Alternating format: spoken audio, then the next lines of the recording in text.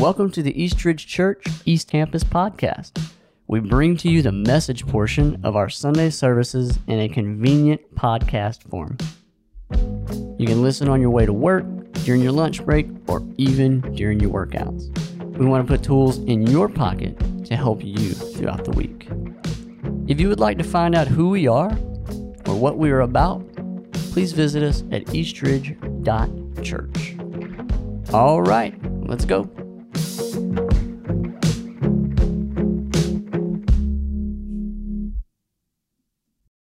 All right, hey everyone, how's everyone doing? Having a good morning so far?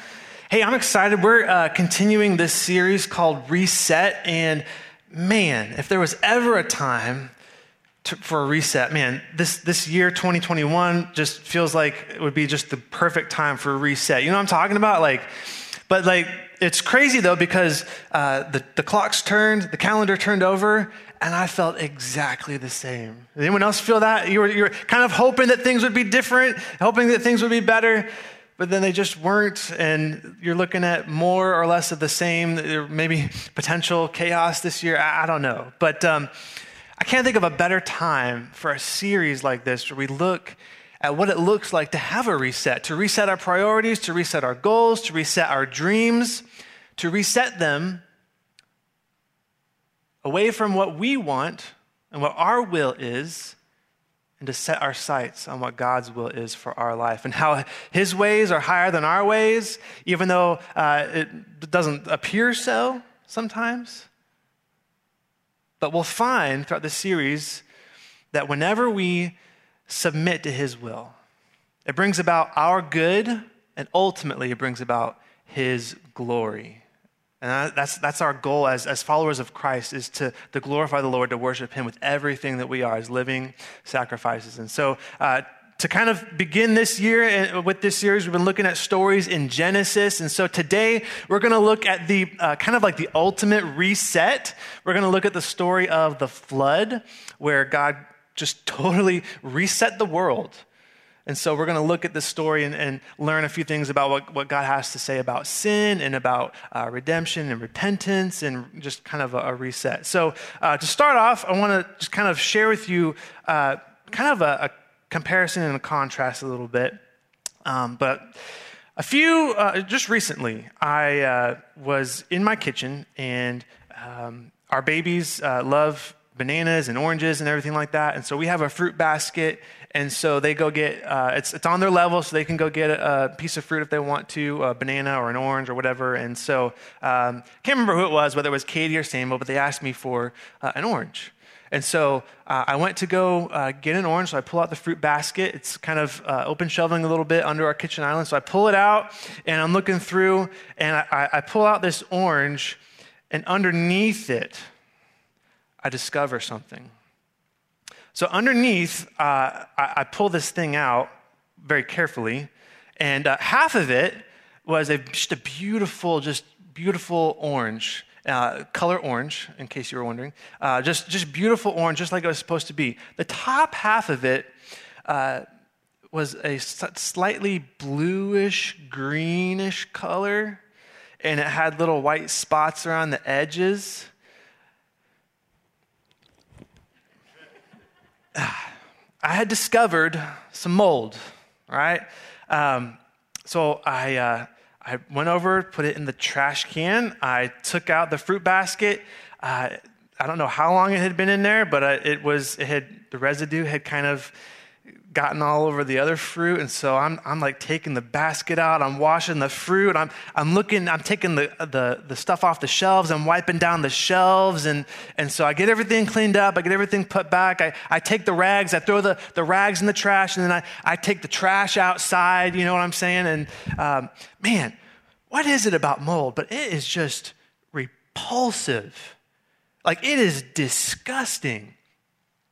And so as I was thinking about this message that it talks so much about sin and reset and God just basically wiping everything clean, I was just thinking, sin is a lot like mold. I'm going to kind of use this comparison a little bit as we go through. So if you're uncomfortable now, sorry. Something just talking about it makes you just want to wash your hands. There's hand sanitizer out there. On your way out, just lather up, okay? Just lather up. So sin is like mold. So just think about it for a second. When you discover mold, right, it's a little shocking. It's a little embarrassing. It's like, man, do I not take care of my kitchen well enough? Do I not go through my food quickly enough? Like, how long has that been in there, neglected by me, to the point where it could just sprout mold spores?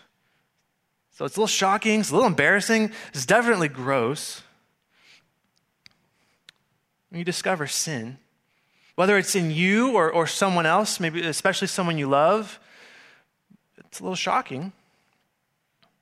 Sometimes it's embarrassing. Sometimes it's gross.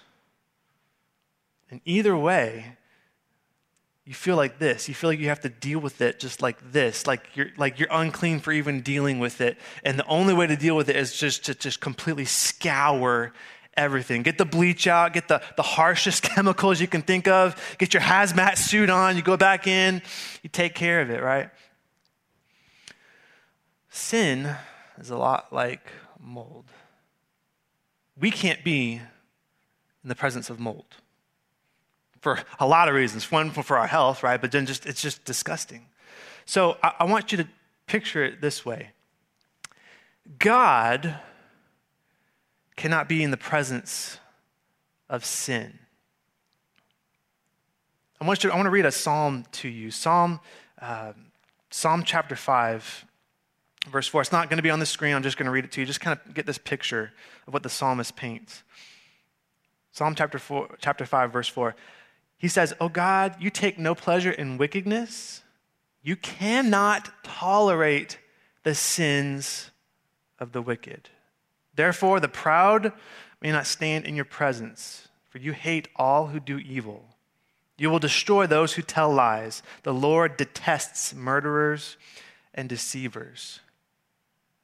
Sin cannot be in the presence of the Lord, and the Lord definitely does not want to be in the presence of sin. Obviously, he sent Jesus to earth, to the darkness, but he wasn't going to stay there. He sent Jesus on a mission to clean us, to cleanse us, to save us. But if we are in sin, it's kind of like this. So this is a baptistry. Inside is full of water. It's nice and warm water, and it's very pleasant. And, we'll talk about this a little bit in a minute. But imagine if this pool, this baptistry, didn't have water in it.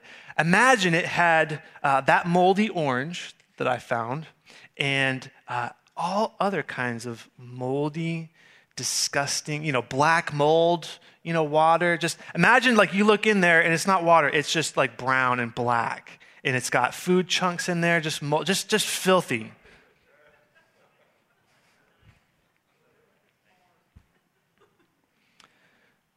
Imagine if I were to go down in there and be immersed in that, come down, come back up. Not only would you not want to touch me, you probably would not want to be in this big same room with me. You would not want to be in my presence whatsoever. That's a dramatic picture. I didn't expect y'all to laugh. But I just want you to just picture this, that when we live in sin, that's how we look to God. Because God does not want to be in the presence of sin. Sin cannot be in the presence of the Lord. That's how we look to God. If we're just totally immersed in our sin, staying in sin, we are repulsive. Because mold is repulsive and sin is repulsive. But God loves us. Even though we are repulsive, which is why he sent Jesus, which which is why he longs to redeem us, which is why he longs to, just like a loving father longs to cleanse and wash their child who's been playing out in the mud and the dirt, just like they long to just refresh them and clean them. Our Father wants to do the same for us. He wants to do the same for the world. And that's exactly what he did. In the story of the flood, we read about God's view of sin. We read about God's view of judgment and how he deals with sin. So if you have your Bibles and you want to follow along, you can go ahead and pull those out. We're going to be in the book of Genesis. It's right there at the beginning. The easiest series to teach through because you don't have to go through and look at all the scriptures and all that stuff. It's right there, Genesis chapter 6. Your Bible might be different than mine, but mine's on page 6, which is very convenient. All right? So in this story, we're going to look, like I mentioned, just at God's, just the story of Noah and his family, and just, we're going to learn a couple things about sin and about how God deals with sin in the world. All right? The first thing we learn about sin from this story is that sin, it can happen quickly. Sin happens quickly. Genesis chapter 6, starting in verse 5, says this. The Lord observed the extent of human wickedness on the earth, and he saw that everything they thought or imagined was consistently and totally evil. That sounds dramatic, doesn't it? I mean, surely he's like exaggerating. So the Lord was sorry he ever made them, the world people, and put them on the earth. It broke his heart. It was so bad, people were so sinful, that God was sorry that he ever made them, and it broke his heart. See, we're only 6 pages into the story, and because of sin, and how quickly it spreads, we've gotten to this point because sin happens quickly. And so kind of going back to this idea of mold, right? If you think about the way mold works is we don't really see it, right? It kind of happens quietly, internally, maybe even in the dark.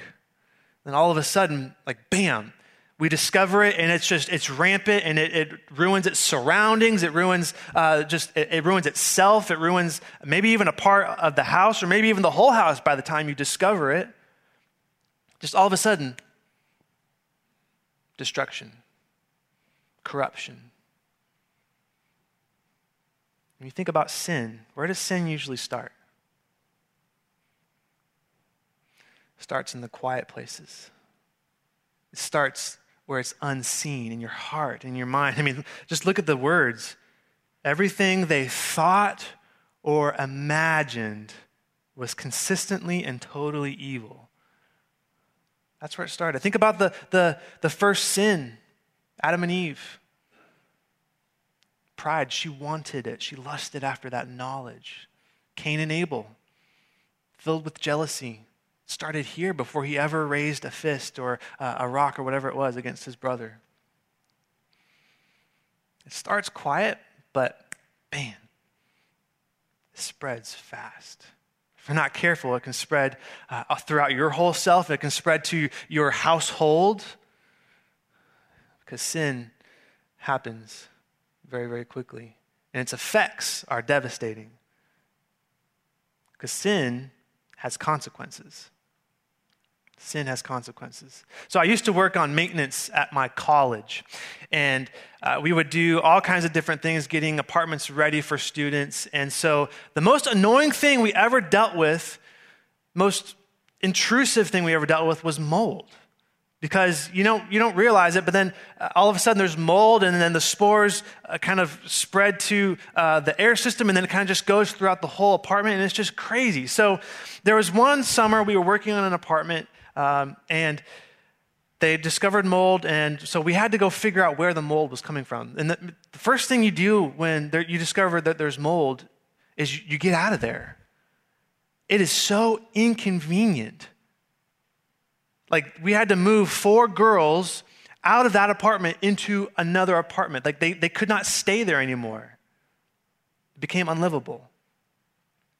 It was inconvenient because there's consequences, right? So then we started on this journey of trying to locate the mold. And so before we can even deal with it, we have to get masked up and gloved up and all this different stuff, goggled up, and we go in there and search for it. And so we discover it's in the bathroom.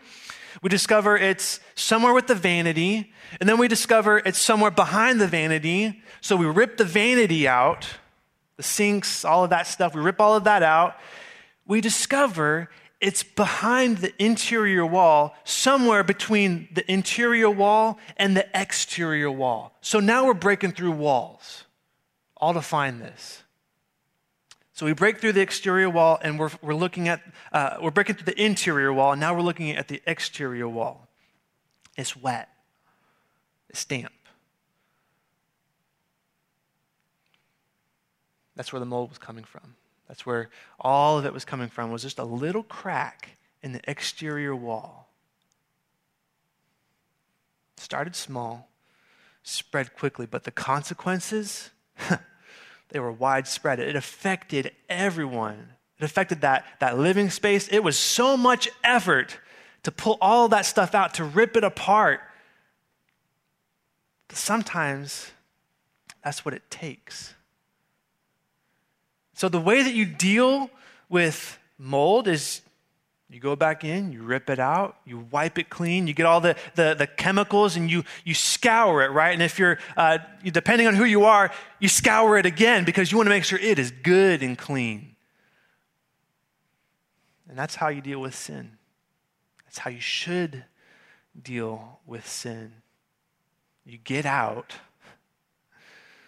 and then you wipe it clean. And that's exactly what God did.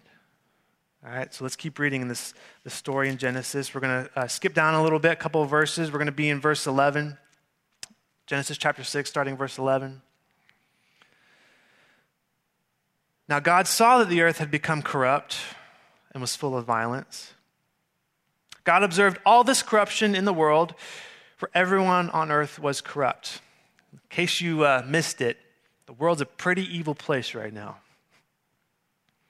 So God said to Noah, I have decided to destroy all living creatures, for they have filled the earth with violence. Yes, get this phrase, right? I will wipe them out along with the earth. I will wipe them out along with the earth. And that's exactly what God did. Everyone, all living beings, all the animals, completely wiped out. God spared Noah and his wife and his sons and their wives, 8 in all, plus 2 of a kind, all the animals. You know, the story of the ark, Noah building the ark and bringing the animals onto the ark so that life could continue after God wiped everything clean. He got them out of there, put them in a protective ark, sealed them in so that they would be delivered and saved. And then God got to work. The floodgates opened. The heavens burst forth. The fountains of the deep came forth. And God wiped the surface clean. He scoured it. At one point in Scripture, it even says that the water was so high that it covered the tips of the mountains. Can you imagine how devastating that would have been to the earth? Nothing could have survived, and nothing did. Now, we hear that story, and if you think about it, doesn't it sound a little dramatic? Doesn't it sound a little overkill? I mean, surely they're exaggerating, right? Not everyone died. Not all the creatures died. Not the whole earth was wiped clean. I mean, I feel like that's not the God that I know and love, that I read about. A God full of love and grace and mercy. I mean, where's that God? It's the same God. Because God is full of grace and full of mercy. But God takes sin seriously. Jesus took sin seriously. He took it so seriously that he was willing to die to take our sin. And that's what makes our salvation, that's what makes God's grace and God's mercy, that's what makes it so incredibly amazing. It's because God, yes, is a God of love and justice and mercy, but because God is a God of love, he's also a God of justice and wrath. And he will take vengeance on his enemies. Sounds dramatic, but that's who God is. And I'm thankful for it. I'm thankful that God saved me, pulled me out of the muck and the mire and the grossness of sin. In Hebrews, the author of Hebrews paints this picture of just how seriously God takes sin. I want to read this to you. And just take this in. You want to read it on the screen or just listen. Just hear these words, these powerful, powerful words that the author of Hebrews writes about God's view of sin. Hebrews 10:26. Dear friends, if we deliberately continue sinning after we have received knowledge of the truth, there's no longer any sacrifice that will cover these sins. At that point, what else do you do? There is only the terrible expectation of God's judgment and the raging fire that will consume his enemies. I mean, it makes you nervous reading that, doesn't it? For anyone who refused to obey the law of Moses was put to death without mercy on the testimony of 2 or 3 witnesses. So just think how much worse the punishment will be for those who have trampled on the Son of God, on Jesus, and have treated the blood of the covenant, which made us holy, as if it were common and unholy. And by doing so, have insulted and disdained the Holy Spirit, who brings God's mercy to us. For we know the one who said, I will take revenge. I will pay them back. He also said, the Lord will judge his own people. And he sums up with this phrase, verse 31. It is a terrible thing to fall into the hands of the living God. It is a terrible thing to fall into the hands of the living God when it's just you and your sinful self and a righteous and holy God. That is terrifying. That is terrible. And it is scary. Here's the thing. There's good news. You see, sin has a cure. His name is Jesus. Sin has a cure because regardless of God's justice and his mercy and his wrath and his love and all those different things that make God who he is, he loves us enough to have a plan of salvation for us. He makes us a promise. He made Noah and his family a promise. So kind of wrap up this story. The flood happens, okay?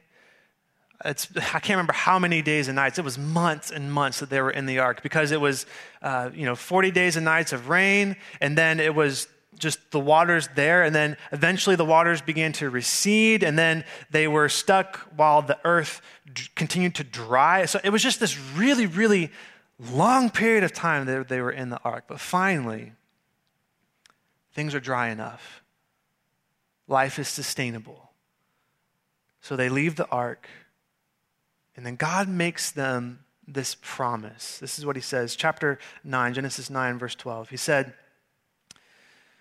then God said, I'm giving you a sign of my covenant with you and with all living creatures for all generations to come. I have placed my rainbow in the clouds. It is the sign of my covenant with you and with all the earth. Here it is. When I send clouds to cover the earth, the rainbow will appear in the clouds, and I will remember my covenant with you and with all living creatures. Never again will the flood waters destroy the earth. That's the promise that he made to Noah and his descendants. And catch this. When I see the rainbow in the clouds, I will remember the eternal covenant between God and every living thing on the earth. I love that phrase. When I see the rainbow in the clouds, I will remember my promise. Yes, the earth was wiped clean, but when I see that rainbow, when I see that sign that I have set for you, I will remember my promise. God made this promise to Noah, but God also makes a promise to you and me through his son Jesus. The Apostle Peter paints this picture about what that promise looks like in relation to the flood. It's such a beautiful picture. He says this in 1 Peter chapter 3, verse 18. He says, Christ suffered for our sins once for all time. Okay, Christ is that promise. He never sinned, but he died for sinners to bring you safely home to God. He is our ark. In him we are sealed. In him we are kept safe. In him we are brought home. That's how serious sin is, that Jesus was willing to die to save us. He suffered physical death, but he was raised to life in the Spirit. So he went and preached to the spirits in prison, those who disobeyed God long ago when God waited patiently while Noah was building the boat. Only 8 people were saved from drowning in that terrible flood. And that water, okay, get this is so cool. That water is a picture of baptism that you and I partake in. It's a picture of baptism, which now saves you not by removing dirt from your body. Okay, it's not about the water. It's not about a ritual. It's not necessarily about that. But what does he say? Not by removing dirt from your body, but as a response to God from a clean conscience. A conscience that has been wiped clean by the blood of Jesus through repentance, through belief, through our faith in him. It is effective, okay? This idea, this picture of baptism, it is effective because of the resurrection of Jesus Christ. Because you see, here's what happens when we are baptized, okay? Paul writes this in Galatians 3:27. He says, and all who have been united with Christ in baptism have put on Christ. Like putting on new clothes. I love that phrase. Have put on Christ like putting on new clothes. You see, just like when God looked at the rainbow, whenever he saw it, he remembered his promise. God loves us so much that even though we come out of this cesspool of filth, we believe in Jesus, his sacrifice, his blood, because of what it did, because it took our sin away. It cleanses us, it washes us clean. It wipes away all of our uncleanness, our sin, all of our wickedness. So that, just like what Paul said, we put on Christ. And when God looks at us, because of that promise, when God looks at us, he doesn't see the filth. He doesn't see any of that. When he looks at us, because we were in Christ, he sees Jesus. So when God looks at us and sees us wearing his son, he remembers his promise. He remembers his covenant with us. And that's the story of the gospel. When Jesus was here, he said, all who believe in me, who put their trust in me, who follow me, will never die. They'll never be wiped out off the face of the earth. I mean, you may die a physical death. I don't know. I'm not making any promises. But in the eyes of God, you live with Jesus. forever. You live with God forever. And that gives us hope. That brings us joy. That gives us strength. We do that by repentance, leaving that life of sin and saying yes to Jesus. We do that by believing in him, putting our trust and our faith in him. You know, the first sermon that Peter preached after Jesus had been taken back into heaven, his listeners were there, and he preached this sermon, and his listeners were, it says they were cut to the quick. They were cut to the heart. They were pierced. And they said, okay, Peter, now what? What do we do? Peter said, repent. Repent and be baptized, be washed. You'll receive the forgiveness of your sins and the gift of the Holy Spirit. So that's what we do. You want to reset for this year? Man, just experience the glorious removal and wiping clean of sin through repentance, through Jesus. It's a powerful, powerful promise. And that's what we celebrate today. So in just a moment, I'm going to pray for us, and we're just going to have a time of just reflection and prayer. The band's going to come out and lead us through another song, and before they start singing, they're just going to we'll have some music and just some light music. But maybe today you feel like you need to leave the filth behind and repent. I invite you, if you want to, you can come, maybe just kneel at the stage and pray. Or maybe just stay where you are and pray. But right now, we want to give you a moment to be able to reflect, to repent, and just have some time with the Lord. All right? Let's pray together. Father, we come before you now. Lord, we thank you for your Son. The fact that he came to this world, and yet, Lord, even though he came to a sinful world, he himself was never unclean, was never sinful. Thank you, Lord, that he came, and because of his death and burial and resurrection, pulled us out of that sin and gave us life and hope and joy. Lord, that's what we thank you for. That's what we celebrate. Father, we love you, and we thank you for loving us even when we, Lord, are unlovable. We pray this in Jesus' name. Amen.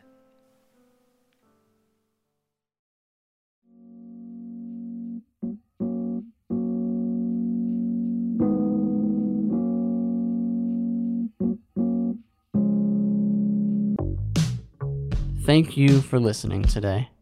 If you would like to speak with someone about the message you just heard, or if you would like to pray with someone, send us an email at info@eastridge.church. If you feel led to support the ministry at Eastridge, please visit eastridge.church/give. Thank you for your generosity. Remember, no matter where you are in life, God loves you, we love you, and you have a family at Eastridge Church.